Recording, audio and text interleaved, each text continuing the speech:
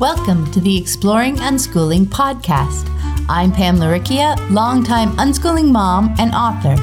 Join me and my wonderful guests for interviews, information, and inspiration about unschooling and living joyfully with your family. You can find the episode show notes, your free introductory ebook, What is Unschooling, and lots more information at livingjoyfully.ca. And here's the show. Hi everyone, I'm Pam Laricchia, and this is episode number 83 of the podcast. It's the 2nd of August, 2017, as I record this intro. And this week, I chat with Tammy Stroud. Tammy is an unschooling mom of 6 kids, ranging in age from 4 to 13. We have a really fun conversation about her family's move to unschooling, their journey to being a nomadic unschooling family, originally through circumstances and a sense of adventure, and now they're actively choosing it. We also dive into some great posts on her blog about hard work, grit, entitlement, rewards, and punishment. And last but not least, she has some wonderful tips for unschooling with a large family. And just a quick reminder, if you'd like to submit a question for our Q&A episodes, just go to livingjoyfully.ca/podcast and click on the link. We'll be recording the August Q&A episode pretty soon. As a personal update, things are relatively quiet around here. I'm spending much of my time trying to finish up my unschooling journey manuscript to get it to my editor in a week and a half. As well, I'm working on the online version of the Childhood Redefined Summit with Anne and Anna. The website has been updated with new information, and you can sign up to the mailing list to stay in the loop. We sent out an update yesterday as we gear up for the fall launch. Yay! It's going to be a lot of fun. So you can check that all out at childhoodredefined.com. And I want to say thank you to everyone who has chosen to support the show on Patreon. And a big welcome to new patron, Lara Brothers. Thanks for joining us, Lara. And I deeply appreciate all of my patrons. You guys inspire me. And I love that you're helping me share unschooling information with anyone who wants to explore ways to live this wonderful lifestyle with their family. If you'd like to support the show, even for as little as $1 a month, check out the Exploring Unschooling page at patreon.com. That's patreon.com/exploring unschooling.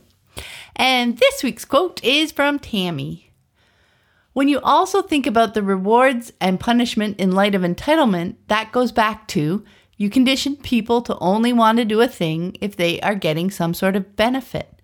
You create this reward economy that you are paying for the behavior or the goodness you want, rather than people just being good to be good and to freely give themselves. It was in that conversation around hard work, that series on her blog, where she dug into the question, do people do hard things even when they are not forced to do them? And it was such a clear explanation of how the conventional wisdom that you must reward children to do hard things backfires. Once you create that reward economy, of course they're going to come to expect the reward, to feel entitled to the reward. And now, on to the interview with Tammy.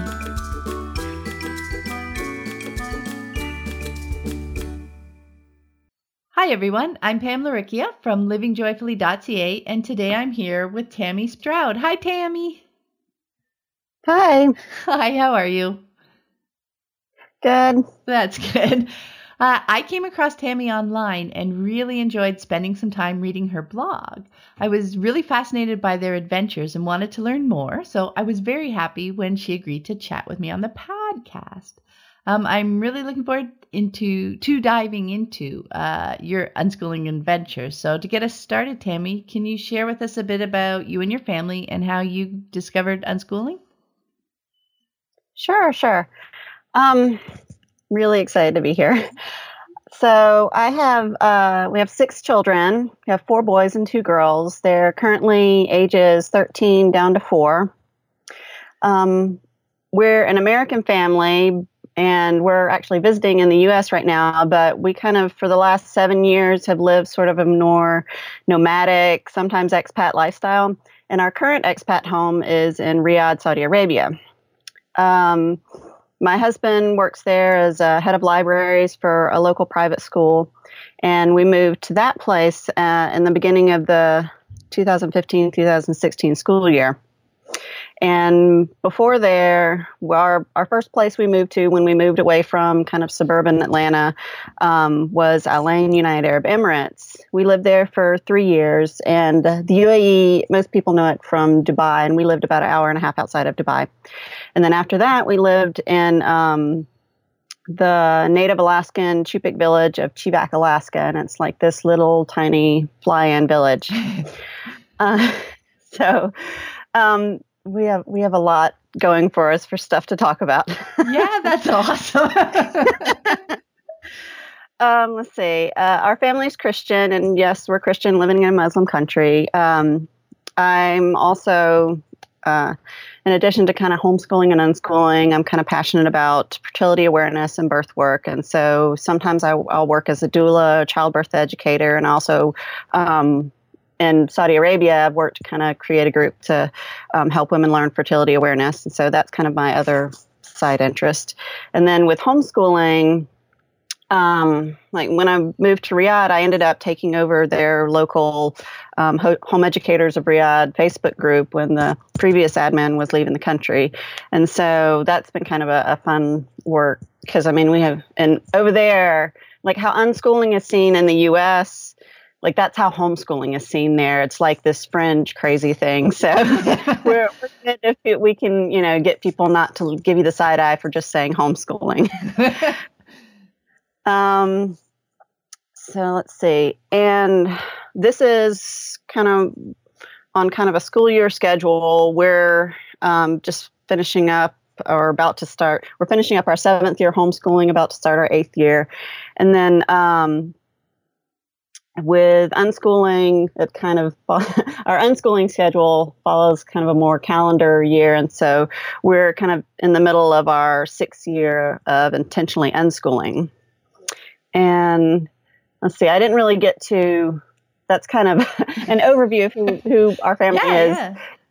And I guess I can talk a little bit more about kind of how we got to homeschooling and unschooling, I guess. Yeah, no, that would be cool. Yeah. Okay. You could chat about how you discovered it, how you came across it, and what your family's move to unschooling looked like. Sure. So our homeschool timeline kind of seems to match up with how long we've been sort of moving around and stuff like that. But actually, our family decided to start homeschooling before we even realized we were going to move. My husband, obviously, he works in a school, and I actually have an education degree. And so we both kind of come from this traditional schooling background. And so, before we had kids, we just kind of assumed, yes, our kids are going to go to school, and that's that. And when I started having kids, I stayed home with my kids. And then I ended up working part-time at a local Christian preschool. And then they started like a primary school that was attached to the preschool. And so my oldest, my young kids went there with me 3 days a week to the preschool. And then when they started the kindergarten and so forth, my oldest ended up going to the kindergarten. And for me, like that should have been the perfect fit. They had like this small class size. I knew all the teachers. They were all really nice people. They shared our religious views. Like everything should have been like this perfect fit. Mm-hmm. And it just wasn't. And my little kindergarten little boy was coming home hating school. And I'm like, what is going on? What is wrong with this picture?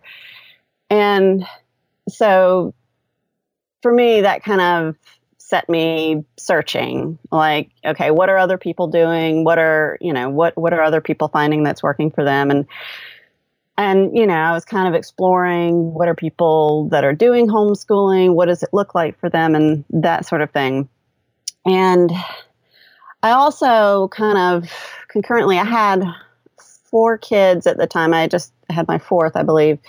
And the other thing I was kind of noticing that year that my oldest went to kindergarten was that I was kind of seeing how the different schedules were going, because like he went to school 5 days a week, and then I worked 3 mornings a week, and the little ones went with me 3 mornings a week. And so like, and it wasn't even that busy of a schedule, but I was already starting to see kind of down the pipeline of like all of us kind of going in different directions, and just, that kind of lifestyle. And that's just not really what I wanted. I was like, so I didn't want to be, constantly transporting people everywhere. That's just wasn't the rhythm of life I wanted. Yeah, that would be all management, wouldn't it? Basically. Yeah. So the next year, so anyway, that summer, we knew that my husband was leaving the job he was at, just independent of my son going to kindergarten and not liking kindergarten. And we knew he was planning on doing another job. We didn't know what. We just kind of, every time something had always kind of turned up and everything had worked out. So that's kind of how we were looking at it. Mm-hmm. And along with that, I was also thinking that the private school, little private Christian private school that my son went to, did a homeschool co-op thing where they allowed homeschooled students to go part-time, 1 or 2 or 3 days a week, and then to be homeschooled the other days. And so I said, okay, maybe we'll try that, and maybe that will be a better fit for us. So that was my plan going into like his first grade year. And then, we get to kind of the end of July and the beginning of August, and nothing's really panning out as far as the job market. And my husband sees, this is so insane, sees this listing on Craigslist to teach abroad. And when he sees it, we just treat it like a joke. We're like, yeah, we're going to go to Abu Dhabi. Yeah. And so like he shoots off an email to them, just, kicking tires, but neither of us are really taking it seriously. And then the recruiting agency ends up calling him. He ends up doing a little more research to realize they're legit, even though they're advertising on Craigslist. And one thing led to another. And from like the beginning of August, where we had no inkling that we were going to move or anything like that, to at the beginning of September, our feet are on the ground in the United Arab Emirates and Abu Dhabi. Wow. So yeah, from there, like from that big move, homeschooling just made a whole lot more sense because I mean, like it's this huge change for your family. And so it just simplifies a lot of things. We're not looking for like this private school. And the only options over there for expats is to pay for an expensive private school and to kind of go that route if you're not homeschooling. There's no free public education for expats over there. So, we're looking at, we had 4 kids and I was pregnant with my 5th at the time. And so, yeah, that didn't make sense. And so even though like we're kind of being pulled towards homeschooling, it's just everything's aligning where it makes a lot of sense for us to kind of give this a go. So we move and, we decide, okay, we're going to do this homeschooling thing. And I had kind of been okay with a somewhat more relaxed homeschooling thing. Like we did like the 5 in a row thing where you read the books. And, I still think that's kind of a, if you're going to homeschool, it's a rather sweet curriculum. And I have good memories of our time doing that. But like, I had this lovely, lovely schedule of like, we're going to do this in the morning. We're going to do this. And, 5 little kids, it just doesn't work out. And so I kept like, I don't know, like for me, like I kept comparing like what I wanted with my reality. And I was like, okay, there's gotta be a way to make both these things fit. I want my children to be learning things. I want us to be peaceful. I want us to, have this nice, happy home. And, when I'm creating these schedules, it's just not working out that way. There's always this tension of not following the schedule and them not doing the work I want them to do and like all of that. And so that's kind of what sort of set me searching down the path of unschooling. And then 2, just just the whole craziness of life that, it kind of plows over all your ideas of what homeschooling is going to be like. And then, 2 or 3 months down the line, you're like, oh, I've only homeschooled like 3 days. But then like you look at your kids and you're like, wait, we're still learning. They're still coming and talking to me about stuff. And they're still, picking up stuff here and there. And you're like, okay, what's going on here? And so I don't know, I'm comparing like my real life experience with kind of what's going on and saying, well, this is still kind of working. And so that sort of, again, I'm just reading different people, their experiences and what they're saying they're doing and how they're defining it. And so basically we get to, I guess when was it? I don't know, about 6 years ago. It was Christmas break, and let's see, I had 5 kids at the time, and my youngest was still a baby. And I remember talking to my husband about that, okay, I want to give unschooling a try. I want to give it like a legitimate try, like not this sort of guilt thing of where we don't actually do anything and, and then that sort of thing. Like I want to like do this in earnest. And so I was like, okay, we're going to do this for 6 months and kind of see where we are. And so, we did 6 months and then it just sort of, the world didn't explode and it was fine. And I mean, there were like, for me, like with the trial thing, like I wanted to kind of stretch myself, I guess, and see kind of where in the realm of like academically unschooling, radically unschooling, like all of that stuff, like where my tolerance level was, I guess. Mm-hmm. And so like I really tried to kind of push myself to say yes as much as I could and that sort of thing. Because I felt like, okay, we're going to try this and it's not a forever decision and we're going to just see how it goes. And then I can always tweak it later if I want to. And for me, that worked well. That gave me permission to kind of try a bunch of different things and not feel like this is like some forever decision. I'm going to ruin my kids or, any of that stuff. It was just sort of, this is our experiment we're doing right now. And we're going to see where it goes. And that worked well for me. And that I don't know, gave me a lot more flexibility to, I don't know, say yes, I guess, to different things. Yeah, that sounds really cool because, I mean, at first you were noticing it was kind of happening almost by accident, right? Because you just weren't having enough time to homeschool more formally. But then that choice, to do it in earnest for a while, give it that time and see what happens. I love the way you described that, like choosing to do it purposefully, right? Right. And do it as well as you can so that you can really see what it's like, not like you said, almost doing it guiltily, because that doesn't help you understand it better, does it? Right. That's really cool. You're always have in the back of your head, well, I should be, and and when I finally, we're really doing this and this is what I'm choosing, then that kind of gave me a whole new frame of reference of, I don't know, sort of empowerment. And this is what we're doing and my kids are learning and, we're, I don't know, the choice of doing it was a good thing for us.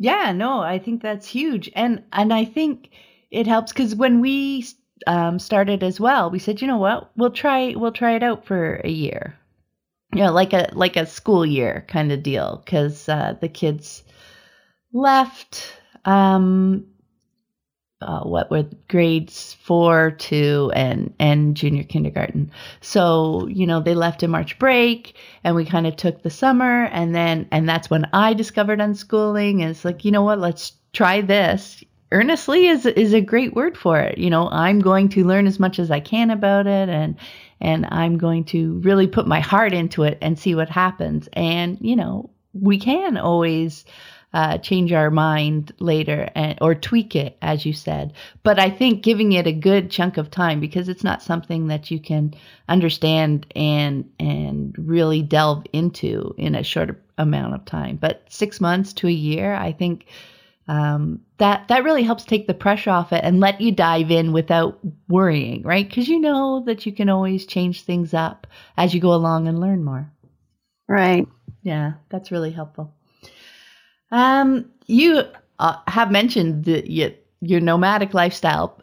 So I'm curious to know, so you moved for that one particular job. So from there, what did your kind of choice look like to start to not move back at the end of that job, but to start moving around? So I was wondering what inspired that, and to just talk a bit about where you guys have lived so far and what that's been like. Right. So, right. In the beginning, we're moving there for a job, and it was a 2-year contract, and we just kind of thought, okay, we're going to do the 2 years. You can do anything for just a little bit amount of time, and we'll be done, and we'll slip back into our suburban Georgia life. And then at the end of 2 years, we hadn't really admitted to ourselves that we kind of really want to keep doing this, but it was like, well, okay, maybe we'll just do just one more year. And then at the end of that year, just a random connection. My husband had, while he was over there, finished up getting his media specialist certification and all that stuff. And somebody shot him an email of this job in remote Alaska as a joke, and said, "Oh, I found you a library job." and the same kind of way, my husband shoots off an email to the person posting the job listing, and immediately they're like, "Call us back. We want to get in touch with you." And so, and again, like one thing led to another, and we were like, "Let's just do this. Let's just see what it's like." And and that kind of moving to Alaska kind of solidified that we really like this experience of living in foreign places and experiencing the foreign culture and just getting to, see life that way. And and I know Alaska is technically not, an expat location for us because we're American, but where we lived in Alaska was by far the most foreign place I've ever lived.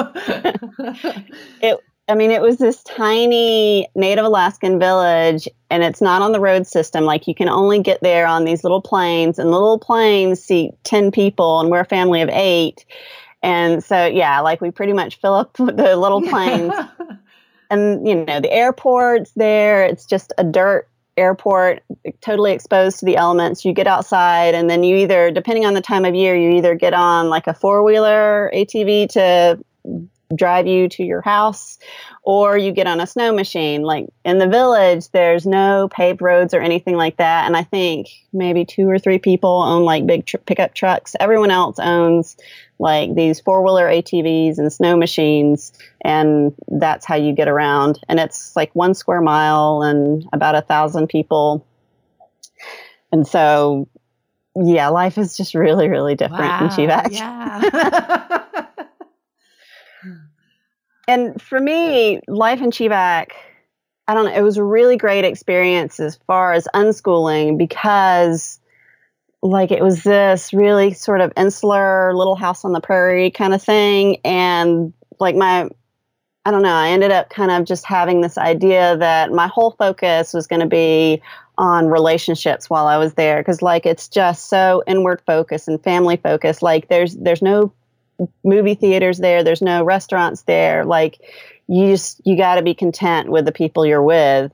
And so our 2 years in Alaska, that was my big focus, is on really cultivating strong relationships with my kids and learning what they like and learning about them. And I don't know, I think as far as unschooling and our family's journey, our time in Alaska was really valuable for that, to, just kind of force us to all kind of focus on each other and kind of work through things and, develop stronger relationships. Yeah, that's fascinating. And the kids enjoyed it too, I imagine? Yeah. I mean, There were pluses and minuses. Like, it was nice to have that sort of deep focus on one another. But at the same time, like, it's also a place where, like, in the winter, you only get sunlight from like 10 a.m. to 3 p.m. And so, like, it's dark a lot of the time in the winter. But conversely, like, when you get there, like in the summertime, you get light like well after midnight. So yeah, our sleeping schedules were insane living there.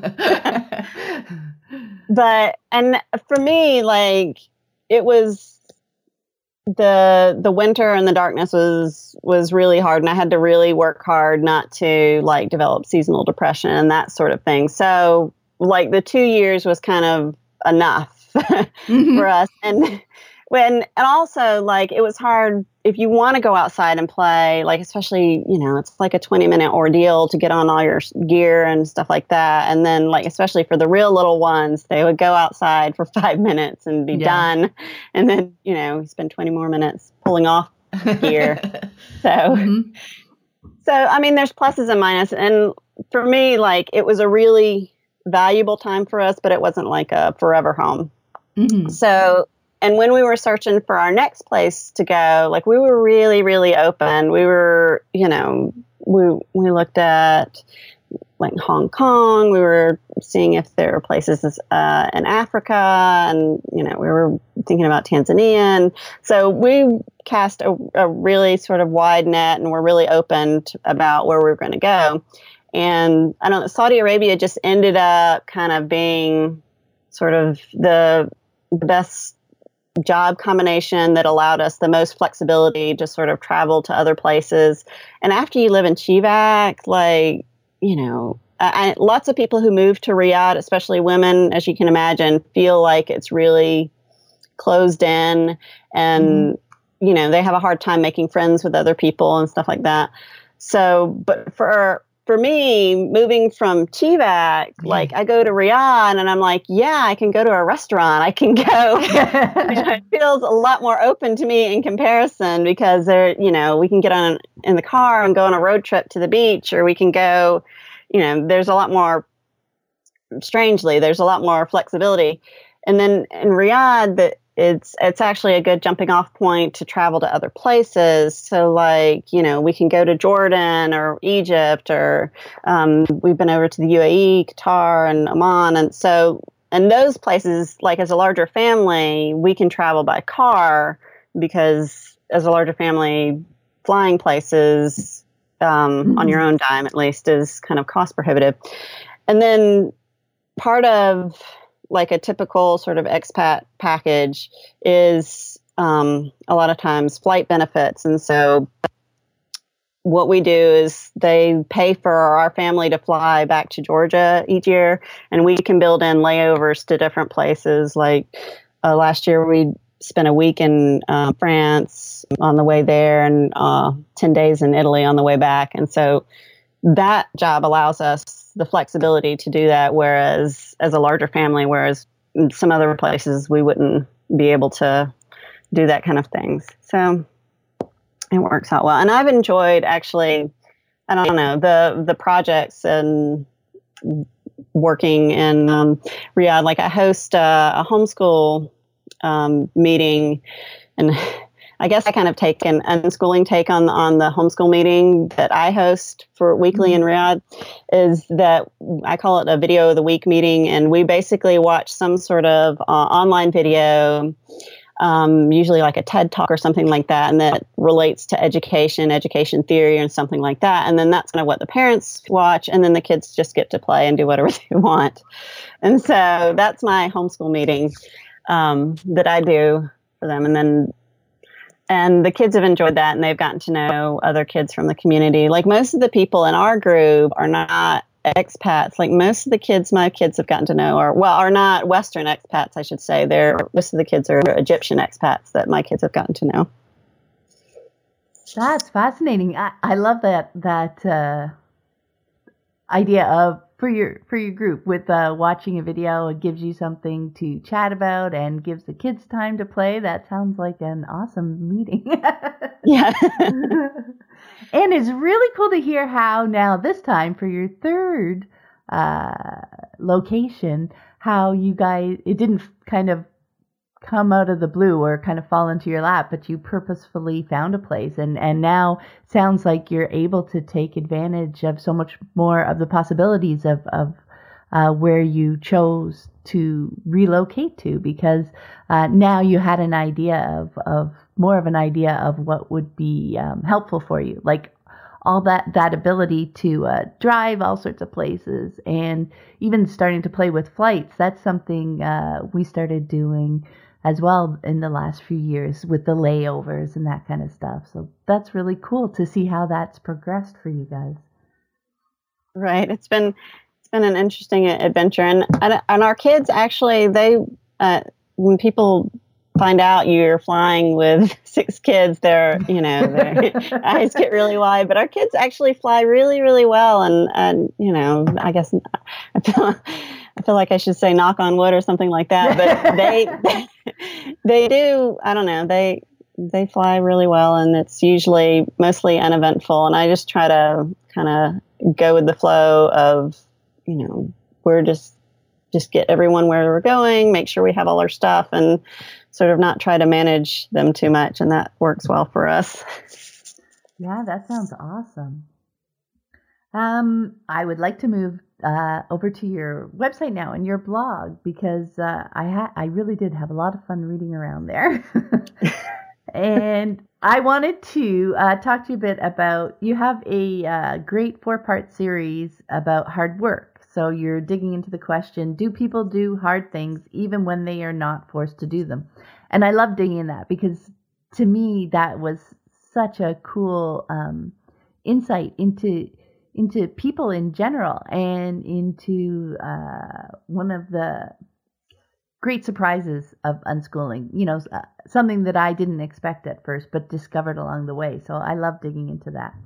And I enjoyed the connection that you made between the conventional method for encouraging hard work, which is, you get this thing done and you get some sort of reward for a job well done, right? Whether it's a mark or a sticker or even, monetary prizes or whatever. But right. The connection between that conventional method and the development of a sense of entitlement. So I was hoping you could explain that connection for us. Sure. So, right, the conventional thinking is, you have a behavior you want, and you either punish or reward to kind of push the person, the child, towards that behavior. And Alfie Kohn has written a book and lots wonderful things on, and kind of looking into the research and saying, the research says this doesn't get you where you want to go, as far as, making somebody just motivated out of their own goodwill to do this thing. And and it's basically kind of, so with the rewards and punishment, I like to think of it as kind of like a pull the string. So for either good or bad, you're pulling the string to kind of, with rewards or punishment, to get a person to do what you want. And most parents and people, the idea is you're pulling the string for good. You're getting them to do like this good thing, this good outcome is the reason why you're doing it. But the thing I kind of started thinking about is Stanley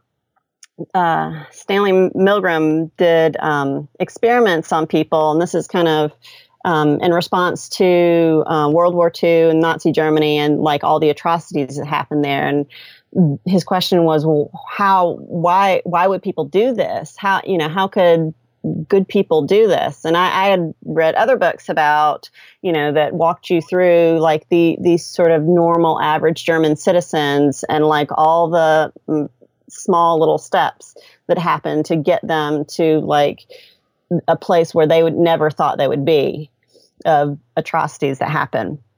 And so Milgram's experiments had people separated, and the subjects of the experiments thought they were pushing a button to harm a person in another room that they could not see, but they could hear.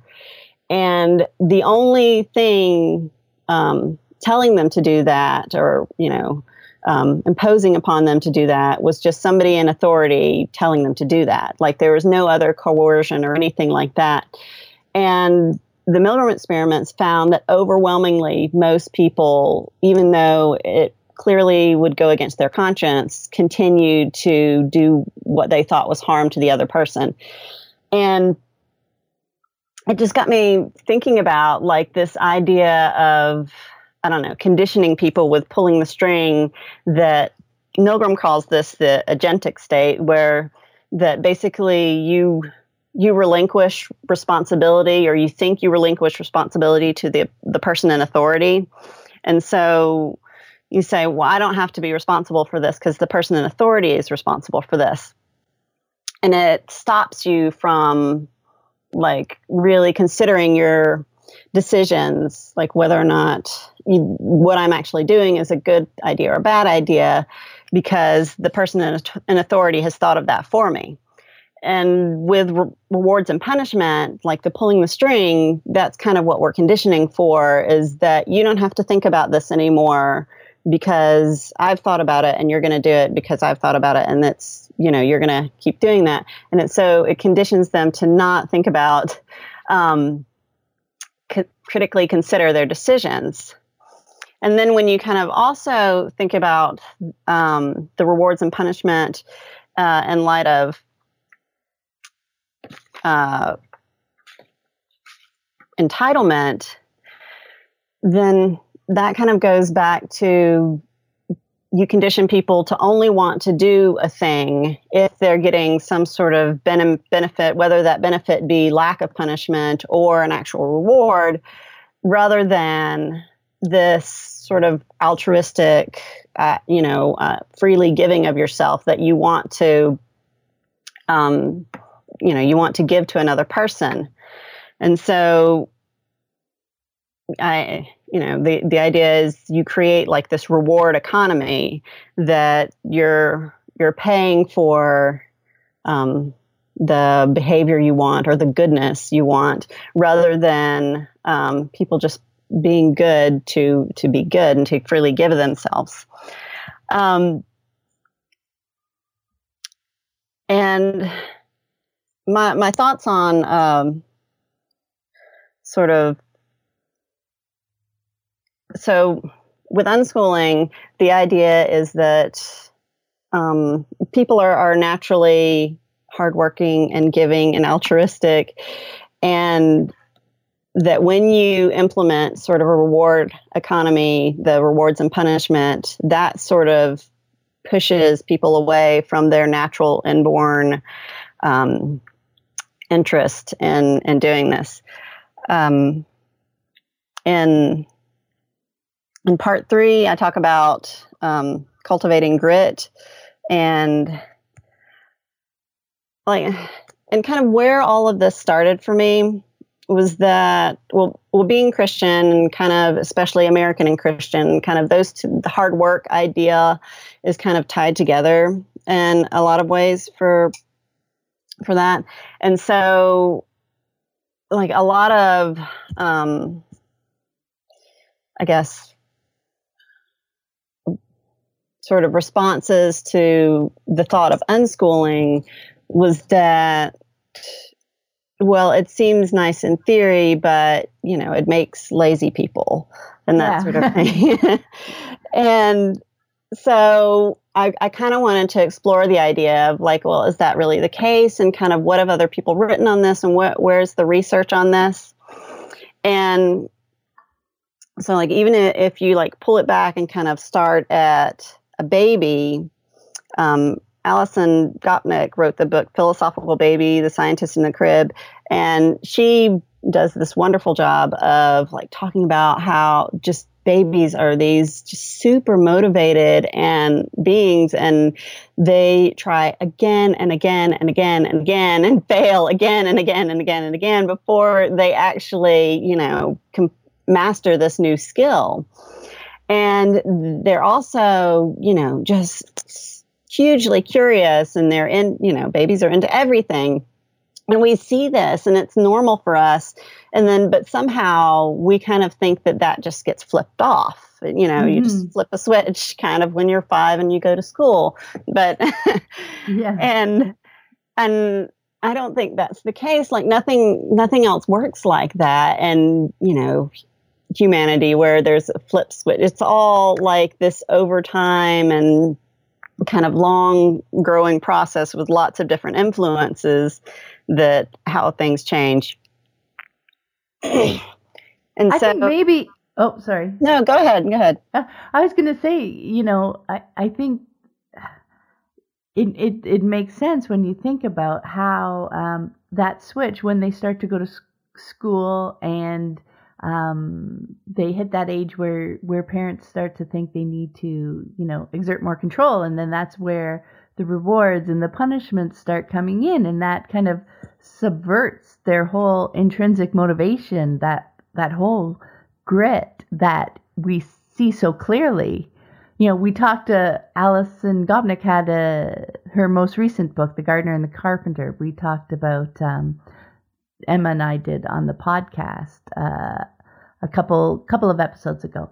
And she made such a great point that they don't give up when they're young, do they? They're like little scientists. They just keep trying and trying and trying. And it's just amazing to watch them at work, isn't it? And you wonder, we just think that it's natural for that to disappear as they get older. Oh, they don't want to learn anymore. But to realize that that's because of the environment, the huge shift in environment that we put on them between when they're young babies and toddlers, and then when they start to hit school age.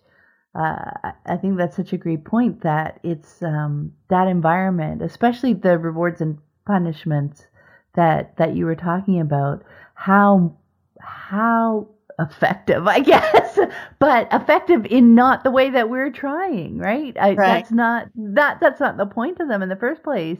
You know, we think we're rewarding them and they're gonna learn, but they learn like the complete opposite, don't they? Right.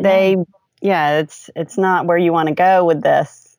I mean, like in the moment, you get them to put the cup away or, you know, whatever the thing is. But, you know, in the long term, and I think that's kind of where most parents really want to go. They have these long-term ideals. It doesn't get you where you want to go. Mm-hmm. And yeah, I like that. I really liked your point of how you're taking away, when you're pulling your strings, you're taking away their agency, right? They Right. learn to just sit back and wait to be told what to do, because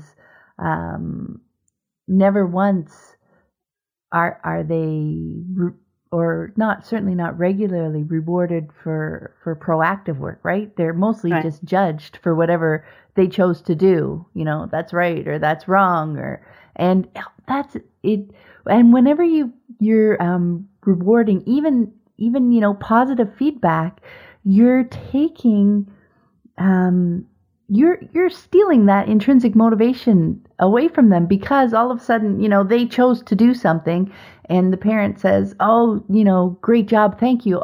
All of a sudden, Right. that interaction seems like it's for the parent now. Right, and it's still part of a reward economy because your interaction is either rewarding or punishing. Like if you're withholding that, it's like kind of like a punishment, and then, you know, by getting it, it's kind of like a reward. And so it's still, I don't know, and a lot of us have, well, I mean, especially if you've gone through school, then yeah, you've been conditioned this way. And so you really, really, and, you know, I still have to be really thoughtful about, you know, what I'm doing in my interactions, because, you know, I guess I'm reconditioning myself. So I'm having to think about it differently than, you know, I grew for, you know, most of my years growing up. I had this large swath of experience that reinforced that that's how things should be done. You know, it's really fascinating. The random tidbit. When I look at my website, the page that gets visited most, like from Google searches, is an article I wrote about uh, I'm so proud of you. It's about, and obviously I go into on the, the other side, why you're taking away their agency. I like that word. And interfering with their process. But it's fascinating that is just such a huge topic. I think so many of the searches are for people, wanting to uh, say I'm so proud, or looking for ways to express that, etc. So I think they might be a little shocked when they end up coming there. But it's amazing what a wide topic that is, right? That it's people. It's ubiquitous, I think, within our culture right now. We're encouraged to reward, to praise, right? Right.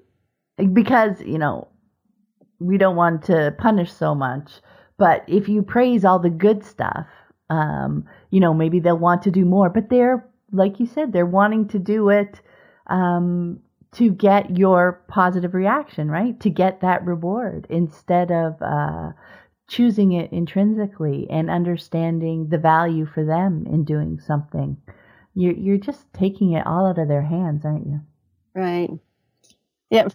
For me, I a lot of what helps me clarify, like my interaction with my children, is if, like, and a lot of people have said this about, if you think about that interaction with your spouse, like, how would you react to, him telling you he did something, finished this project at work or whatever? Would you say, "Oh, good job, I'm really proud of you"? But you wouldn't. It's like, "Oh, okay."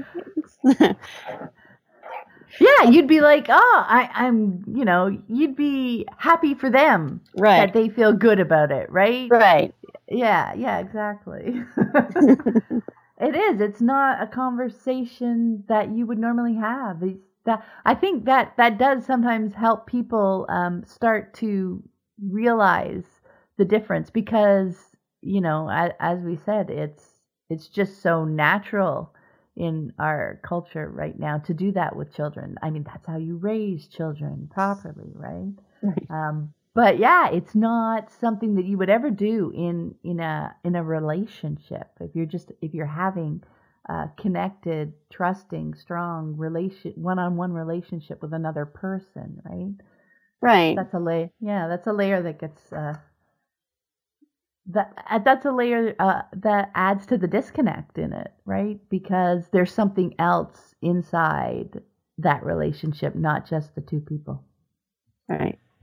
Yeah. And it also, like, it clarifies for me, like, when it's okay to, like, it's okay for me to give appreciation. "Oh, wow, thanks for doing the dishes. I appreciate that." Or, "That makes my job easier." And it's not like a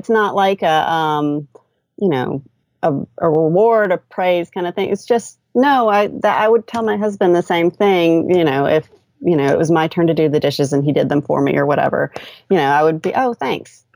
And I think a lot of with unschooling, for me, it's a lot about kind of thinking through motivations and sort of where this action is coming from. Like, when people talk about with curriculum with unschooling and, like, all these sorts of things, like, that people want to just have these rules about, okay, you can't do curriculum with unschooling, or you can't, do this. And it's a lot more nuanced than that. It's more about, well, where's this coming from? Who's this coming from? And what is the interaction really about?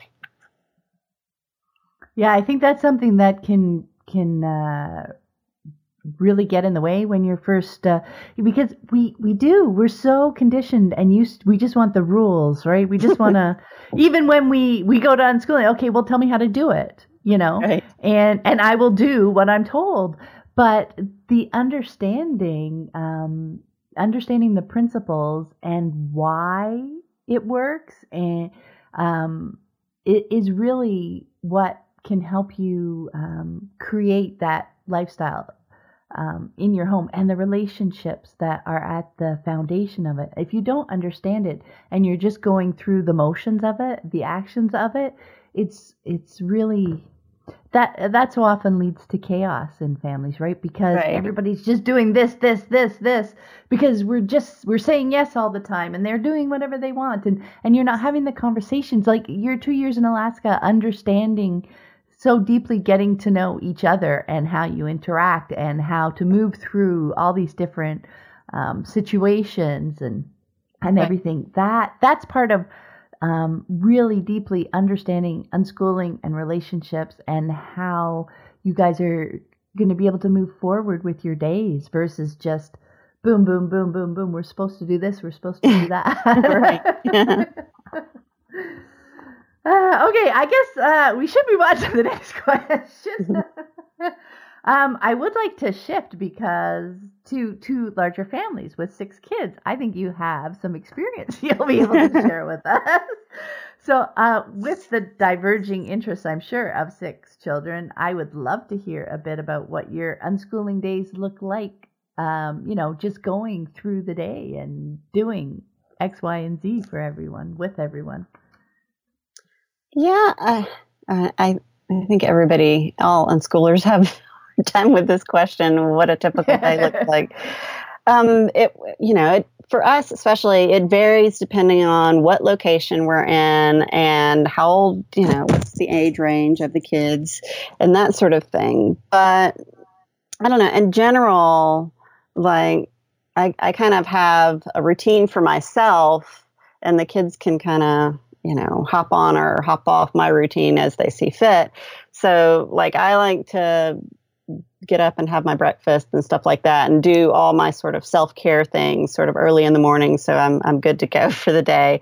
And I'm super introverted. So like, I try to get up and do that kind of quietly by myself and have a breakfast with nobody else. Like, I don't mind hanging out with them when they have their breakfast later in the day, but like, I like to start my day off with quiet time, because that's helpful for me to kind of be my best self. And then sort of throughout the day, I kind of have a goal to kind of have at least one sort of face-to-face connected check-in with each child, and kind of hear what they're working on today. Do they need any help with anything, and that sort of thing. And,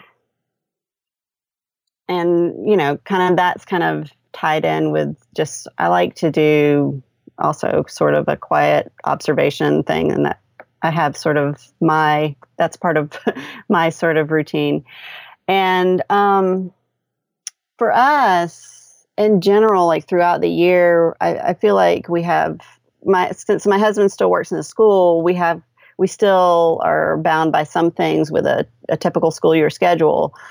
But for us, like, I think it's kind of flipped than what like a lot of school kids experience, because like during the school year, our kind of routine is to kind of be really more insular and quiet, and sort of like our day-to-day during the week is kind of really low key. Like, we do not have a lot going on during the week. Like, the busiest thing usually during our week when we're home in Riyadh is to do the homeschool day once a week. But other than that, like, we're just kind of low key. And my husband likes to do like some sort of outing on the weekend. So like one day during the weekend, we'll go drive to like usually some natural site and see that. And our time during the day, like during the school year when we have kind of our slow days, is during the day before my husband gets home. The time is really flexible. My kids, most of my kids know how to fix their own meals. I usually help the younger ones fix theirs, but we don't have set meal times during the day. We just kind of, everyone sort of fixes themselves something when they want to eat during the day. And then we have a dinner together after my husband gets home in the evenings. And a lot of times, I don't know, we kind of get on a routine and off a routine of like doing regular things in the evenings. The one that's stuck is movie night. So yeah, we usually will have a movie night on the day before the weekend. Over there is Thursday, so usually on Thursday nights we'll have homemade pizza and a movie. But other than that, sometimes we'll plan things like we have a pool in our building, so we'll go swimming one night or do stuff like that.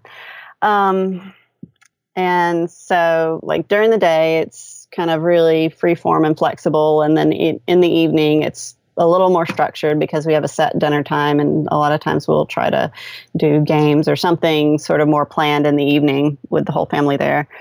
But then that's kind of our school year routine schedule. And it's really low key. Like, I really don't like adding things to our schedule. Like, people keep asking me about, what all are your kids involved in? I'm like, nothing.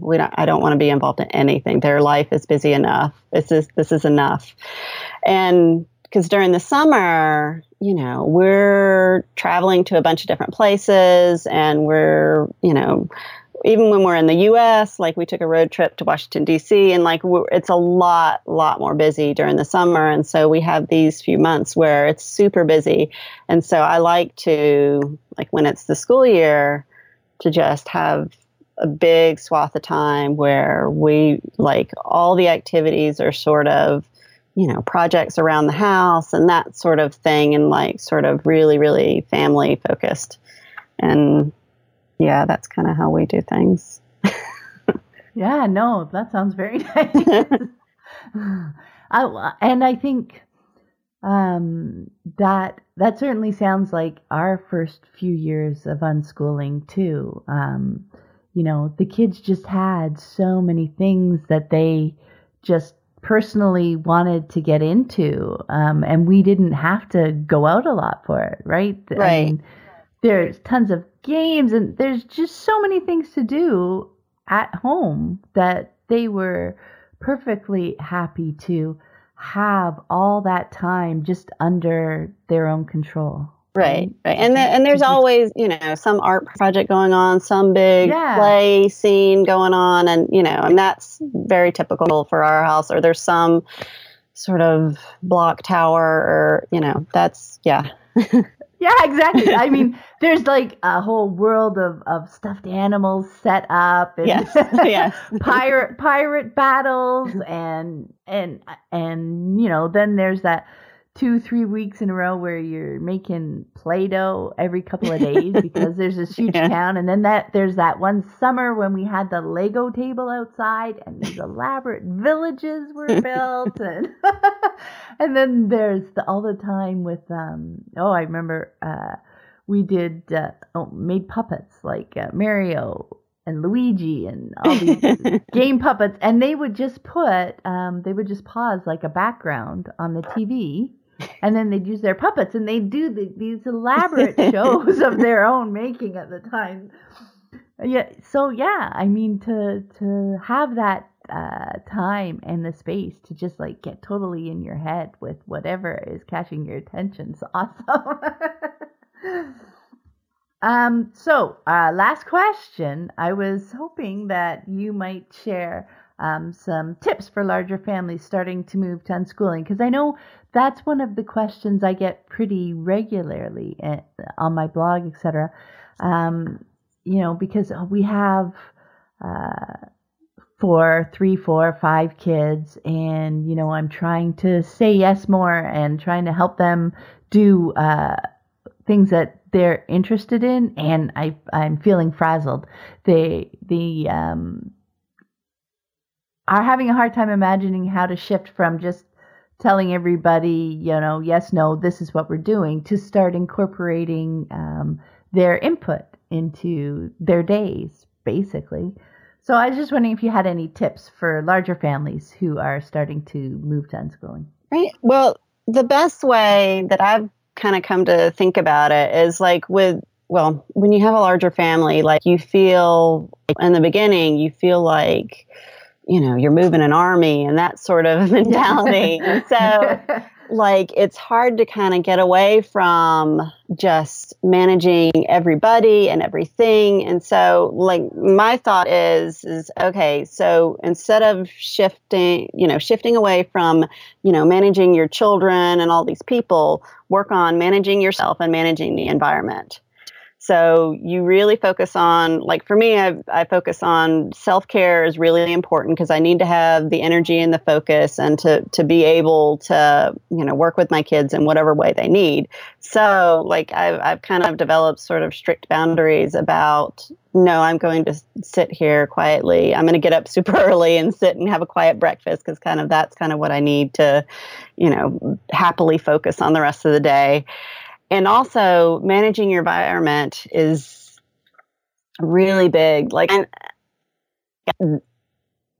know in unschooling circles, I don't know, talking about minimalism, I don't know, it kind of has kind of a two-edged thing because like you want to feed your kids' interests, but also, I think a lot of moms, especially in larger families, when you times those things times 6 or more or whatever, that it becomes overwhelming. So I think, I don't know, for me, minimalism has really, or embracing as much minimalism as kind of an American family can stand, it has really helped to kind of simplify things. So like during the day, we have one set of dishes for everyone and we rinse and reuse them. So, and I wash dishes once a day. In Alaska, we didn't have a dishwasher, so I like doing it in the morning, but we have a dishwasher now, so you can do it in the evenings and they're ready to go for the next day. And so having kind of less stuff overall has helped with that. And like with their wardrobes, like when they were really little, like we would, and we weren't even unschooling, but like they would do what I call the everything must go sale, where everything in their drawers got pulled out and onto the floor. So like what we ended up shifting to was like a lot fewer clothes and I don't buy clothes that need folding. I buy clothes that can all be washed with different colors. So we don't fold, we don't sort. And then so lots, and I know those things don't sound like they have to do with unschooling, but it simplifies your life and frees you up to focus more on relationships and more on kind of, let's work on this fun project, because you don't always have that chatter in the back of your head of, I'm not getting this done, I got to do this, I got to do that. Because, in your home, as many wipeable surfaces as you can, and that like helps. And I, stash little bottles of vinegar and water in a rag in different places to make it super simple, like for the kids to help clean up. Like even if they do it imperfectly, that's kind of way better than not being done at all. So rearranging your house to allow the kids to do as much for themselves, allow them to dress themselves, fix their own food. I mean, like it's going to be done imperfectly, but that's kind of how we learn, and we get to a point where it's, you're like, one day it's like, oh, wow, you're a really good cook, and, and that sort of thing. So you facilitate the kids doing kind of as much for themselves as they can. That has helped. And I also have, and depending on which home it is, I also do kind of zones, I guess, for my bedroom, like I don't like to keep toy boxes and stuff in there. Like I like to keep it kind of very much an adult room and like not sort of a kid room. And so like I'm kind of particular about that boundary. Like if a kid comes in there with a toy, I'm not cranky about it, but just in general, like if something's left in there, I'll take it and move it to a room where we keep toys.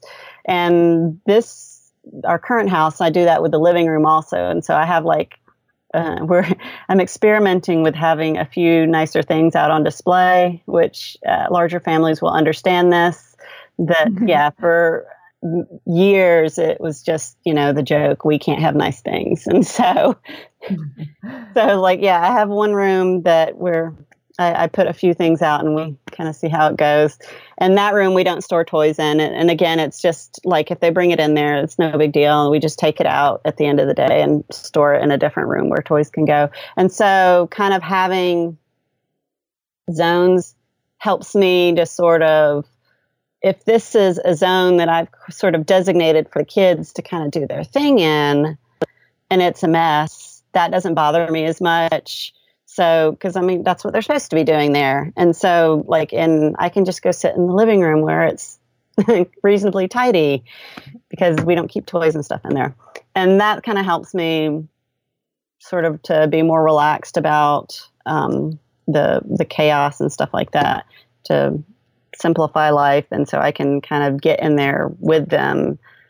Yeah. And it makes it easier. Well, I really, really like that. That's a ton of tips about the environment. That's a great way to think about it, because you mentioned the point where, you know, you don't want to be feeling not guilt, but in the back of your mind thinking, I should be doing this, you know, I need to be doing this. But there is so many ways to just manage the environment where you're not feeling that pull. Right.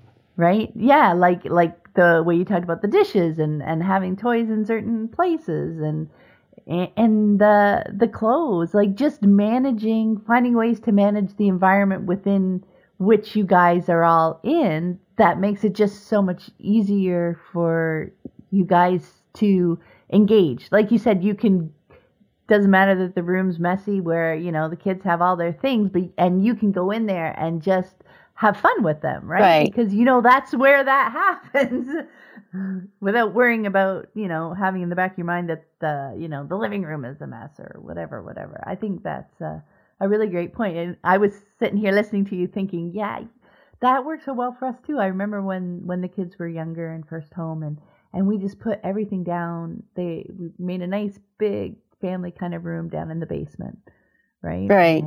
And a big closet that was just full of their stuff, and we could go down there. And when I went down there, it was just relaxed. This is kid time, you know. Let's just get into whatever we feel like getting into, right? And then we could go upstairs for movie night. Yeah. Oh, that's awesome. Thank you so much for taking the time to speak with me today, Tammy. I had a lot of fun. Oh, thank you so much. I have too. Oh, that's wonderful. And before we go, where's the best place for people to connect with you online? I occasionally write at starryeyedpragmatist.com. It's very infrequent though. So I love that name, by the way. I will definitely have links to that in the show notes. And thank you very much, and have a great day with the kids. Thank you. You too. Thanks for listening. I hope you found it helpful. You might also like the backlist episodes at livingjoyfully.ca/podcast. While you're there, be sure to check out the Tuck Talks. For 6 years, I hosted the Toronto Unschooling Conference. It was an amazing experience, and I loved meeting many wonderful unschooling families. Though I no longer host the conference, the unschooling insights shared by the amazing speakers over the years are timeless. You can listen to all 25 talks for free on my website at livingjoyfully.ca/conference. Until next time, have fun living and learning with your family.